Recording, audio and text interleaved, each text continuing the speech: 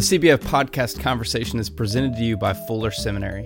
Fuller Seminary's MA in Theology and Ministry offers a practice-focused theological education. Learn from Fuller's seasoned scholar practitioners with online classes and apply what you're learning to your own context.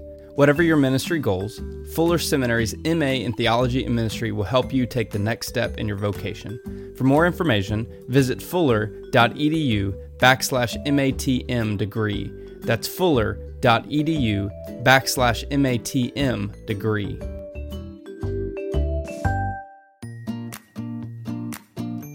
Since 2016, CBF has brought you over 100 episodes of interviews with authors and practitioners for conversations that matter. These stories of creativity and innovation have garnered weekly support from around the United States and the world. We are inviting you, the listeners, to join us in connecting with the podcast. Become a monthly listener supporter and receive some perks, including name recognition on the podcast, questions for upcoming guests, free books from the podcast, joining the podcast for an interview, and a VIP experience with the General Assembly podcast guest. There are 5 levels of listener support, starting at $5 per month. For less than the cost of a pumpkin spice latte, you will be featured by name on the weekly podcast episode. For more information and to join the community of listener supporters, visit cbf.net/podcast support.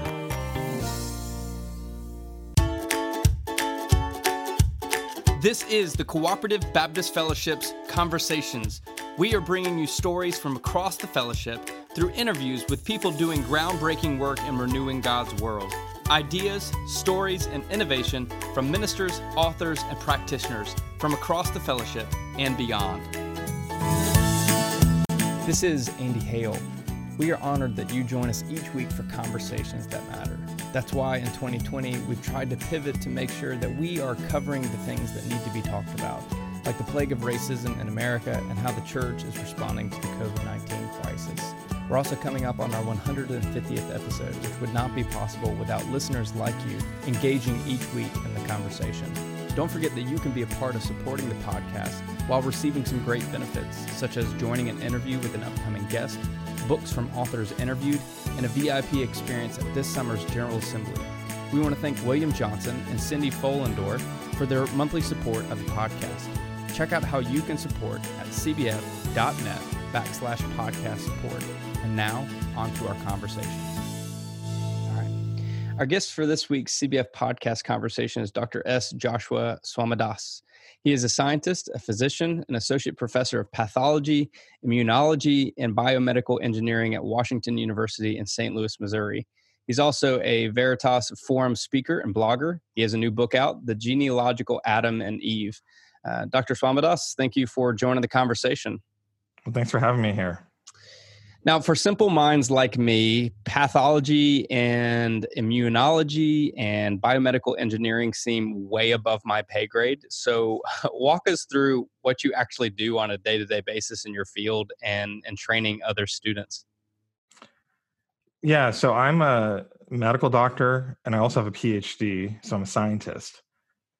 What I do is I use artificial intelligence to explore scientific questions at the borderline between, or the intersection of, medicine, biology, and chemistry. My group is really most known for a lot of the work we've done using machine learning or deep learning to understand how drugs become toxic. But we've also looked at a whole wide range of other questions too, such as how to improve how pathologists look at slides to make diagnoses for kidney transplants, and also how to understand which mutations are causing cancer in patients. And also, more personally, not through my group, but I've been doing a lot of work on human origins as well. Okay. Again, I mean, all that sounds way above my intellectual level. So maybe walk us back to a 14-year-old Joshua. When did you know you wanted to be a doctor, a pathologist, a biomedical engineer? When and how did you decide to go into this field? Yeah, so that's a great question. So what I do now is basically do science with all my time. explore the world to make sense of it, to hopefully do things that help patients and work with students and do research. I didn't even know that job existed back when I was 14. And so I thought I just wanted to be a physician. But what I found out as I went through my education is that though there was a lot of things that drew me to medicine, I was also really drawn to science. And I really lucked out by finding a way to do both together. And so that's what I do now. So obviously you do these things on a day-to-day basis, training kind of the next generation, if you will, along with working and making advancements. You teach, you've written a book. What do you want us to know about you outside of your actual vocational work? Yeah, so, I'm vocationally a scientist, but I'm also a Christian. From the Lausanne Covenant. I believe the Bible is infallible and inerrant in all that it affirms. I really trust Scripture more than science, even though I found a lot of beauty in science. And also, I've looked all over science, even though I've devoted my life here, and I found a lot of beauty in science. I found really nothing in science that's greater than what I found in Jesus. Whether or not evolution is true or false, I've really become convinced that Jesus is greater either way. Sometimes when it comes to origins, we really enter this with a great deal of fear. I certainly did. But I found a confident faith when I really came to understand that it wasn't through arguments against evolution that God revealed himself, but by raising this man, Jesus, from the dead. That's how I know that God exists and he's good and he wants to be known.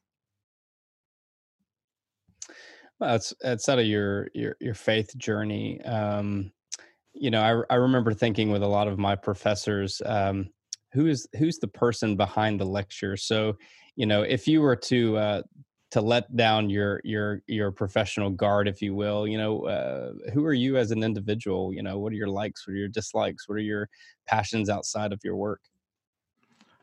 Yeah, so I have so I'm here in St. Louis, which is a really divided city. So even though I'm not really involved in this issue as much in my area, I'm really concerned about issues of racial reconciliation and the divides we see here. I'm Indian. I was born to Indian immigrants, and I'm married to a woman from here in St. Louis. We have 2 children, a 1-year-old and a 4-year-old, and so they take up a lot of my time. And so it's really a privileged and good life to be a scientist, but it's also really striking how segregated our world still is, especially here in St. Louis and especially in science. Mm. Well, a lot of things can be said about a parent of a 1-year-old and 4-year-old, and definitely never having any free time is something that's never said about parenting kids that age. And that's at that age where I really hope we've proved this house, because there's no controlling where they go and what they're doing right now. It's more like playing zone defense than it is playing anything else. Yeah, that's right. That's definitely taken up a lot. I feel like, I had hobbies for a while, but then my hobbies got professionalized. That's good. Yeah. Well, you've got a new book out that we're here to discuss, The Genealogical Adam and Eve, The Surprising Science of Universal Ancestry. This book is an invitation into our understanding of the earliest figures of the biblical narrative, considering the possibility that they too were companions to the evolutionary development of the world. You wrote, the claim that Adam and Eve, ancestors of all of us, were de novo created in neither a scientific claim nor in a scientific conclusion. In this sense, it is improper hypothesis. It is nonetheless a well-specified hypothesis that science can test with evidence. Take us into the actual conception of this book. What was going on in your personal faith and professional journey that inspired you to write it? Yeah, so I was raised a young Earth creationist and was also drawn to science. And as I was drawn to science, it really brought me to a place of uncertainty and even fear regarding many things. There just seemed to be just so much conflict between what I read in Scripture and what was in science. Well, I think a really helpful verse that I wish I had known back then, and I tell to people in my situation, is Proverbs 4:7, where it says to just seek understanding. And rather than being fearful, if I just sought understanding, maybe there would be less reason to fear. And in fact, that's what I found out. I gradually moved from a young Earth creationist point of view to being where I am now, where I'm a Christian that sees legitimacy in evolutionary science and affirms it as God's providential way of creating us. There was really three key pieces to that step. One was seeing in Scripture that there was a mystery outside the garden. That's true of the Genesis tradition as well. In fact, young Earth creationism wasn't as traditional of a view as I'd been led to believe. And so that gave me space to really look and consider it. Then I also had the privilege of being a scientist. I graduated from undergrad in 2000 when the human genome was first sequenced. I was in my PhD in bioinformatics at University of California, Irvine in 2005 when the chimpanzee genome was sequenced. And in our genomes, there's just such clear evidence that at the very least it looks like common descent. And I could see that for myself. But the third issue is really an issue of lordship, or where I placed my loyalties. And for so long, I'd really taken comfort in evolution being wrong as a way to have confidence in a scientific world. But then, I had to really return to the one sign that Jesus offered and recognize that, that what God did in history to reveal himself through Jesus was far more stable. That was the cornerstone more than any human argument against evolution. And, with those three things in place, there just wasn't any reason to reject evolution anymore. Well, as you're formulating this book, one of the early chapters, you invite readers to have courage, curiosity, and empathy on the journey through reading it and through processing it. Why is that? Yeah, so this book is not actually an argument for evolution, and it's not even an argument that this particular model of origins is true or correct. It's written for both Christians and non-Christians, and both Christians that believe that Adam and Eve are real, and those that think that Adam and Eve are a myth. It's really a broad audience. And how do you bring so many people with such diverse points of view who have been at war with each other, it seems, for quite a while, to the table? And I think the right way to frame origins is not through camps such as young Earth creationists, old Earth creationists, evolutionary creationists, and so on and so forth. I think the right way to frame it is in terms of us coming together as society with the right virtues to make space for differences for one another. And one of those ways is by aspiring to the virtues of courage, curiosity, and empathy. And I talk about that at length in the first chapter. In the last chapter, I talk about tolerance, humility, and patience as well as really critical virtues that are found a foundational central way how we can approach these difficult topics together, even though they've been conflicted in the past, and how we can understand each other and seek to be understood. And maybe together, even though we disagree on important things, approach grander questions together. Now, my parents recently jumped on the wave of Ancestry.com and 23andMe and all those groups, and come to find out our family lineage is from all over the place. Probably the most surprising for us is that we had a little French Canadian and Scandinavian roots, which we were not at all expecting. So we were all over the historic global map, if you will. Among the billions of our ancestors, how is it scientifically reasonable that we all could be descendants from a single couple who lived in the past 10,000 years? Yeah, so it just turns out that, and this is mainstream science. I'm not even the one who discovered this. This has been well known. There was a key paper published in 2004, but even before that, people had recognized that this was statistical inevitability. It just turns out that, as you go back in time, you see the population of the world really decreasing. However, at the same time, you see the number of ancestors you have increasing. So if you go back one generation, you see 2 ancestors. 2 generations, you see 4. 3 generations, you see 8. Then you see 16, 32, 64. And so it's increasing really rapidly. And it turns out that a certain point, very quickly, you just from one person, you predict that there's going to be far more ancestors than there were on the globe at that time. So what's going on? It just means that we're double counting ancestors.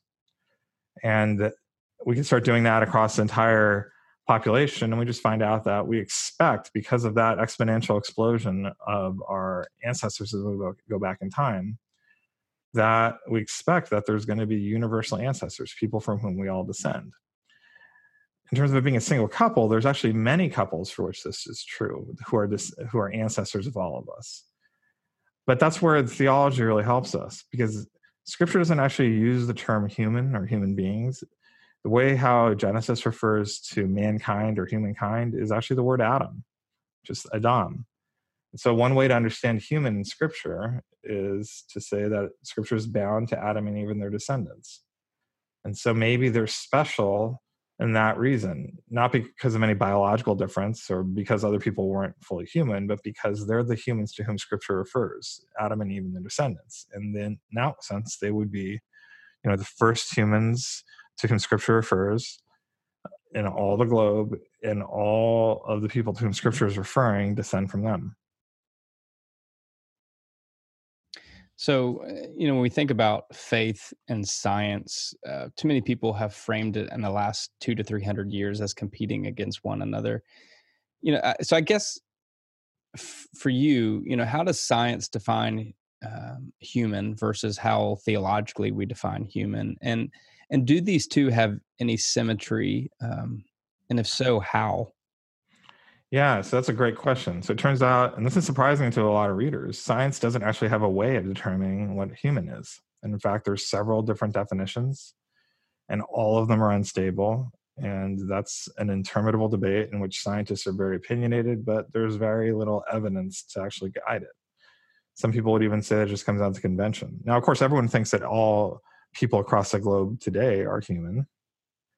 However, there's really no good scientific way to categorize or clarify what the human condition is and when it arises in our past. So that's the first thing. Now, in theology, too, there's really no clear agreement about what human is either. There is sometimes, though not always, connected to notions of the image of God. But even then, if you were to take that view, there's a whole range of different ways to understand what the image of God is. So what's going on here? There's this really complex question that neither theologians can agree on, nor scientists can agree on, even amongst themselves, and even with themselves. So if you talk to any scientist or theologian, if you pay attention and listen carefully, you'll probably hear several definitions of the word human arising and how they think about it. So what's going on? Well, I think what's going on is in origins and in theology and in science, we're approaching this grand question about what it means to be human. This is a grand question that unsettles any sort of simple answer that we might have. And that's not a bad thing. It just is a sign that we're approaching something transcendent, something important. And that's the grand conversation, in fact, that we could be having now instead of the conflict that some of us have become much more accustomed to. This CBF podcast is presented to you by the Center for Congregational Health. At the Center, we help lay leaders, clergy, and congregations find ways to thrive in the midst of change. Our experienced and highly trained consultants and coaches don't prescribe one-size-fits-all solutions. Instead, we work alongside you and take your unique congregation and ministry context seriously. We believe the wisdom for thriving comes from the leadership of the Spirit. We help create the spaces for congregations to hear and recognize that God-given wisdom. Please visit our website, healthychurch.org, to learn more about the Center and find the help you need in order to thrive in ministry. Let's take that a little deeper. You wrote, Origins is timeless and a living part of our inheritance, continually inviting us into questions of the human condition. I wonder if you'll take us a little deeper to what you mean by that. Yeah, so when you think about origins from a scientific view, and then I'm going to talk about it from a theological point of view. From a scientific point of view, we can look at the world today and we see that humans are actually very different than other animals. We have a full language, unlike what we see in other animals. We have the ability for written language too. Humans are really exceptional. One example I point to in the book is that we all have a concept of grandfathers, and that might be uniquely human. Two other species are kind of offered as a counterexample.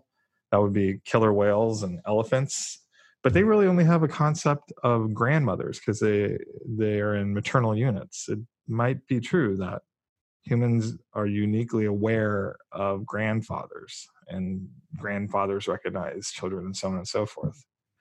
So that's how the world is. But how did it get to be that way?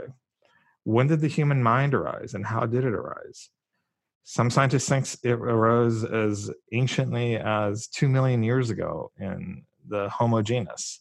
Others think it was more recent than that, maybe as recently even as 70,000 years ago, or maybe 200,000 years ago with behaviorally modern humans, or some definition of Homo sapiens.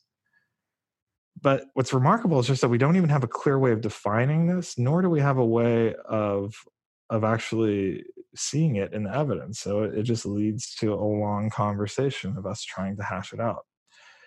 One of the ways this is really clear is the discussion on Neanderthals. It turns out Neanderthals are really important because they were discovered in the 1800s, and Neanderthals were on Darwin's mind and Huxley's mind when he proposed evolution in 1959, and then Huxley wrote about human evolution in 1963.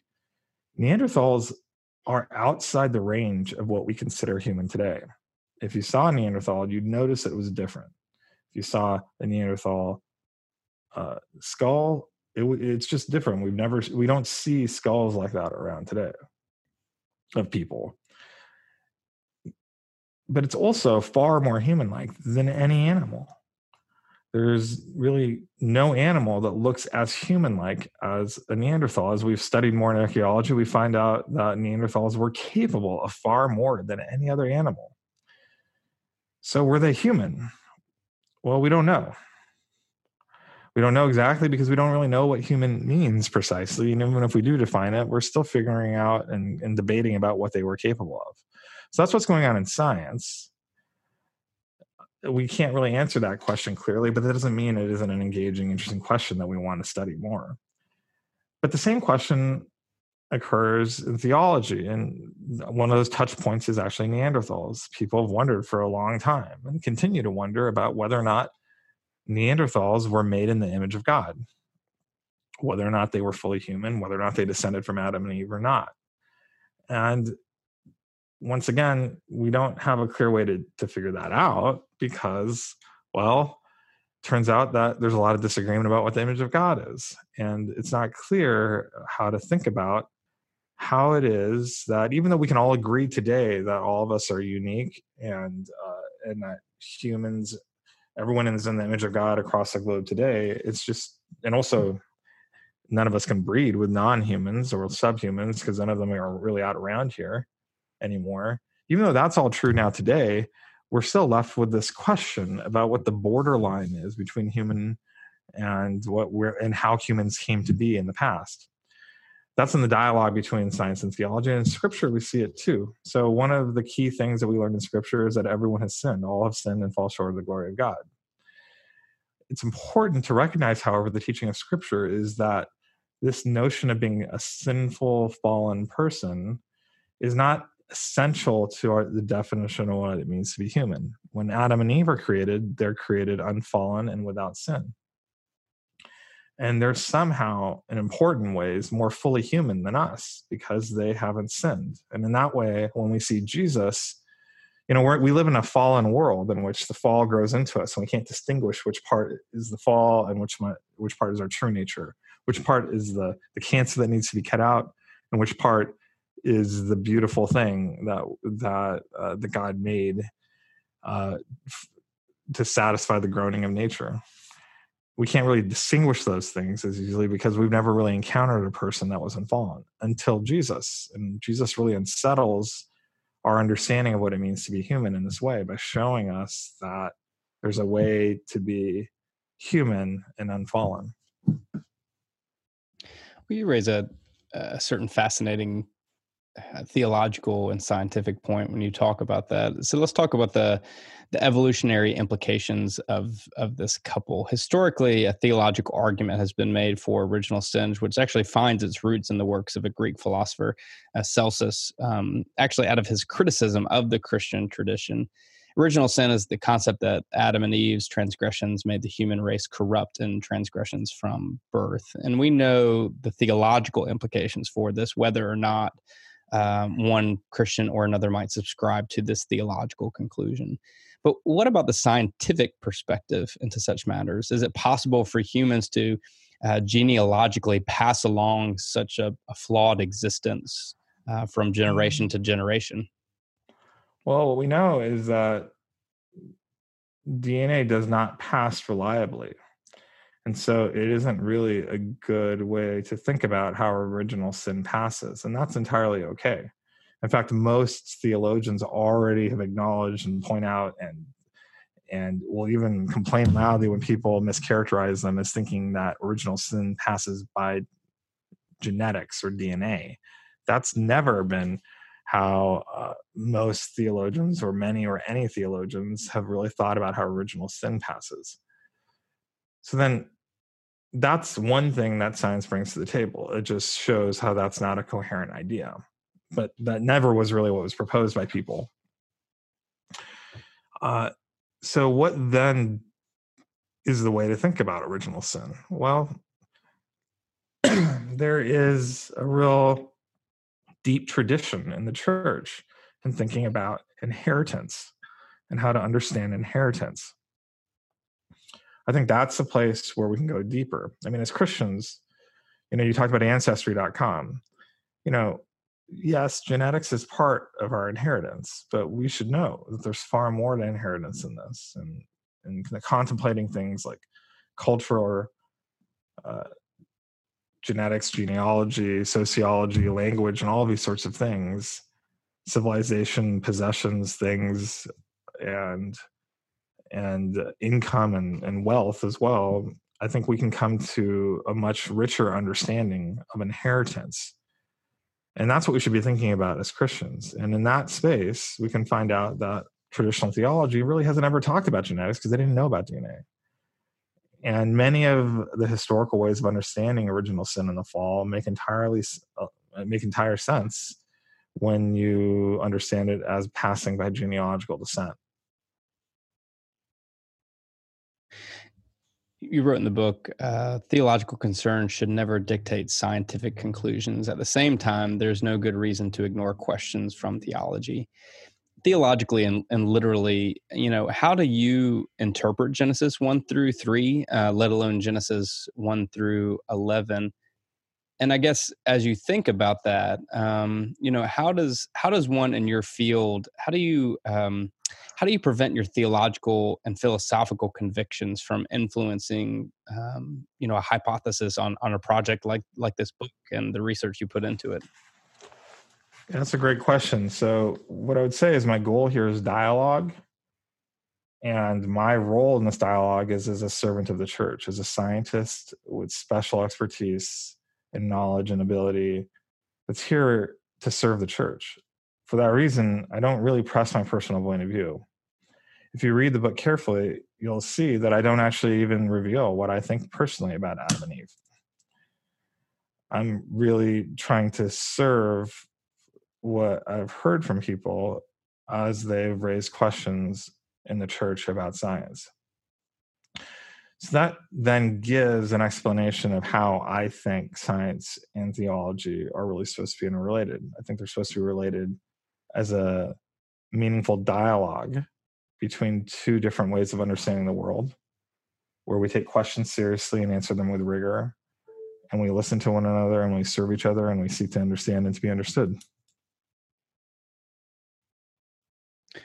So I guess for you, I mean, I know you didn't talk about it in the book, but what are your feelings on how we read and interpret Genesis? Well, so I think there's two ways to approach Genesis that I've observed. One is to read it as a chain with many links. The other way to read it as a cord with many strands. So if you read Genesis as a chain with many links, you're going to be concerned if any link breaks. There's going to be a set of interpretations that you bring to the table that if any of one of them end up being incorrect or challenged, or a person disagrees with you, the entire chain might be broken by one link failing. And so then Genesis becomes a place of conflict, of insecurity, and also of fear. So that's one way to approach Genesis. The other way to approach it is as a cord of many strands, where we recognize the many-colored wisdom of the church and the diversity of views in which the Genesis tradition has engaged with Genesis, and we appreciate the mystery, and we wonder about it together, and we enumerate as many options as possible that could be consistent with science, with scripture, and with theology.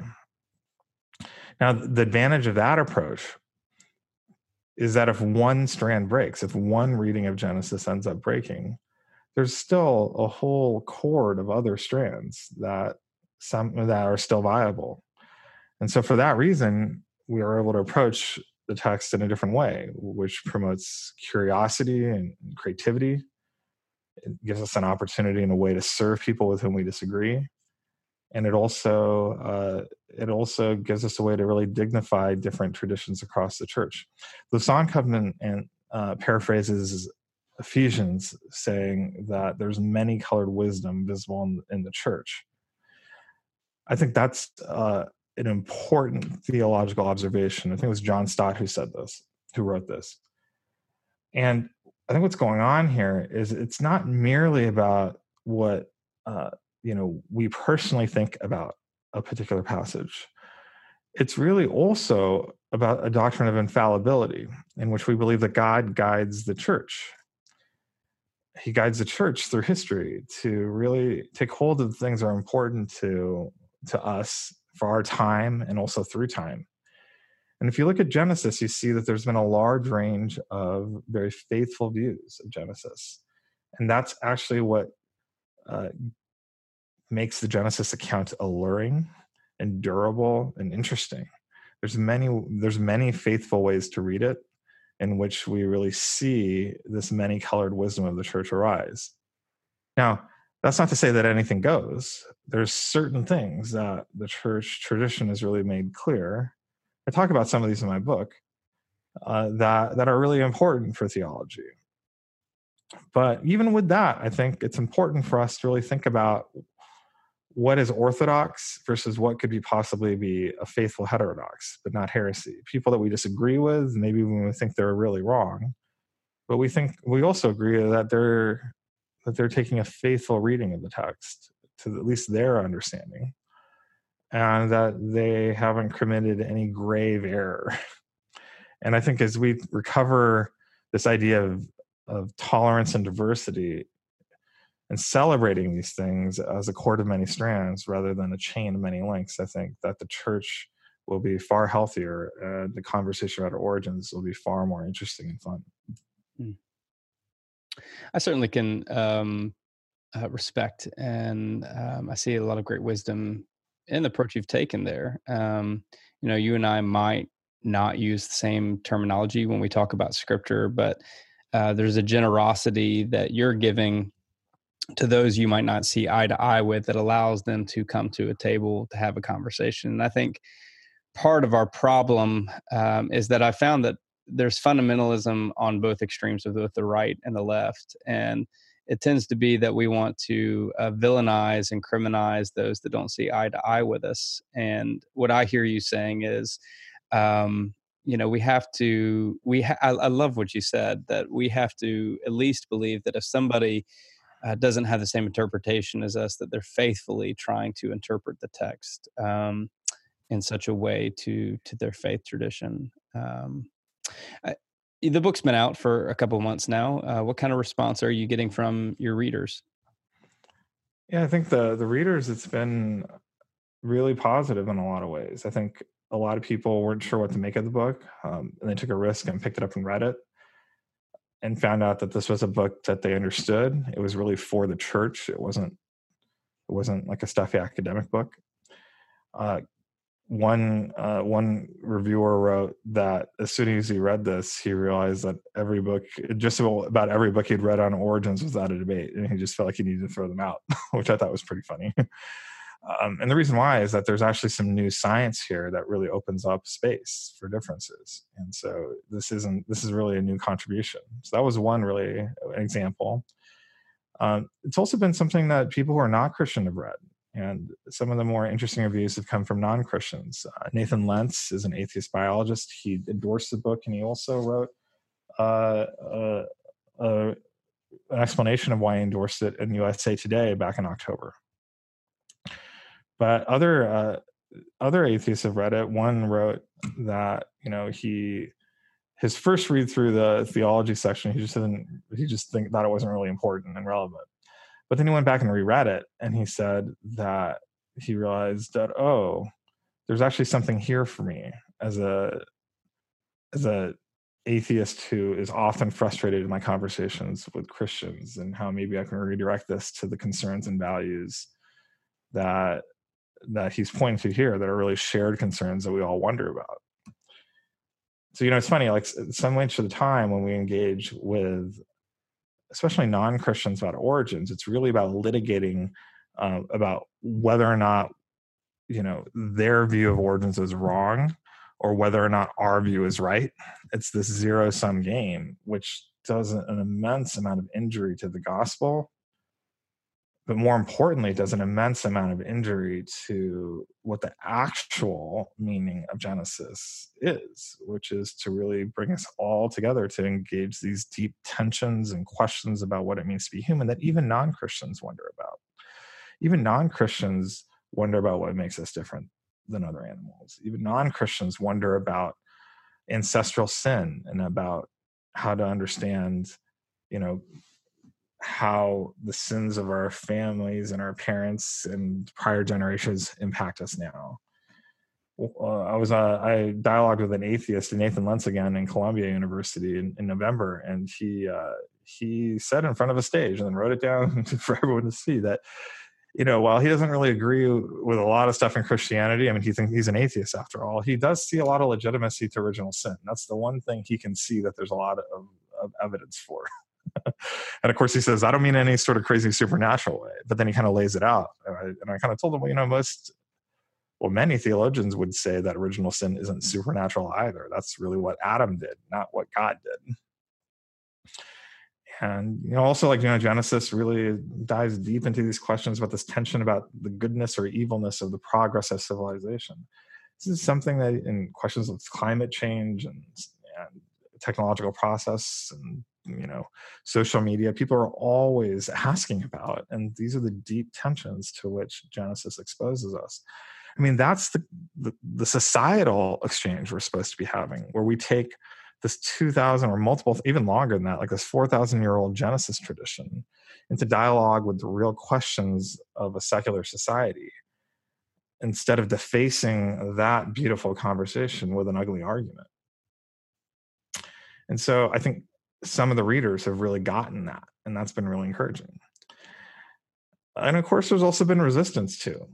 And so that's going to be really fun to work through. And I'm looking forward to it. You said a couple of times on our conversation that this book is for the local church. Why is that, and how should it be used by the local church? Yeah, so I understand there's going to be a lot of pastors listening to this podcast. I wrote this more than with academia in mind, more than with anything else in mind, really. I wrote this with the pastor in mind, the pastor who really wants to do scripture justice in a way that can make sense to the seekers that enter his congregation and want to know how Christians think about origins, and can also make sense to a very diverse range of people in the church that believe all sorts of things and are frankly at odds with one another about these different things. And I wanted to see if there could be a better way. And I think this is a better way. So let me tell you a couple things that I did in some certain ways that some churches are already starting to use this. And I'd encourage you to think about also bringing this to bear. So one thing that's really critical to understand about this book is that I don't actually argue that evolution is true, nor do I really argue. I just don't argue that. I certainly explain that I think that there's legitimacy to common descent, but this isn't really about that. Moreover, I don't really even argue that this precise scenario is correct. It's really meant to be a starting point for conversation. It's a thought experiment. It's a way to engage with science and scripture and theology in a deeper way, no matter what your points of view are on this. One of the things I say early on and multiple times throughout the book is that whether or not you believe Adam and Eve are a myth or not, or whether or not you believe evolution are a myth, we can still enter into the same story together and just disagree about which parts of the story are fact or fiction. It's just a thought experiment. So what that does is it opens up opportunity to actually discuss this as merely a thought experiment that even the pastor can disagree with, that even elders can disagree with, that even people leading a book study on it can disagree with, because the point is an agreement. It's rather that this is a starting point for conversation. It's a crossroads. It's a place where everyone finds something that they agree with, even though they may disagree with other parts. And that's what enables it to be a place of conversation where we can discuss what our agreements and disagreements are in a way that is less contentious, that even if we ultimately take a different view on origins, that's actually not the point. We can actually explain to one another why we think differently about things. Now, the reason why this is important is that origins is actually incredibly important to Christian theology. It's incredibly important. And we didn't have a way of talking about it. We don't have a way of talking about it that doesn't do one of two things or both. One, either provoke an internal internecine conflict about young earth creation, old earth creationism, and evolutionary creationism and intelligent design. That's a really frustrating fight. Or provoking a unnecessary and distracting fight with seekers about science. And a lot of them see incredible legitimacy to evolutionary science. We can think they're wrong or not, but that's just not the fight we want to have when we should really be finding a way to explain the surpassing beauty of who Jesus is. And when we discuss origins, explain that in a way that brings attention back to him, rather than putting an unnecessary millstone around their neck, a stumbling block about evolution. So I think this book creates a place of common ground, a place where we can talk about our similarity differences, to talk about theology in a way that allows churches that have scientific seekers and also wide amounts of disagreement about origins to engage, hopefully once again in a new way that avoids and sidesteps a lot of the debates and fights of the past. Well, if you want to stay connected and follow Joshua's work, and you can visit peacefulscience.org, follow him on Twitter, go out and purchase The Genealogical Adam and Eve wherever books are sold.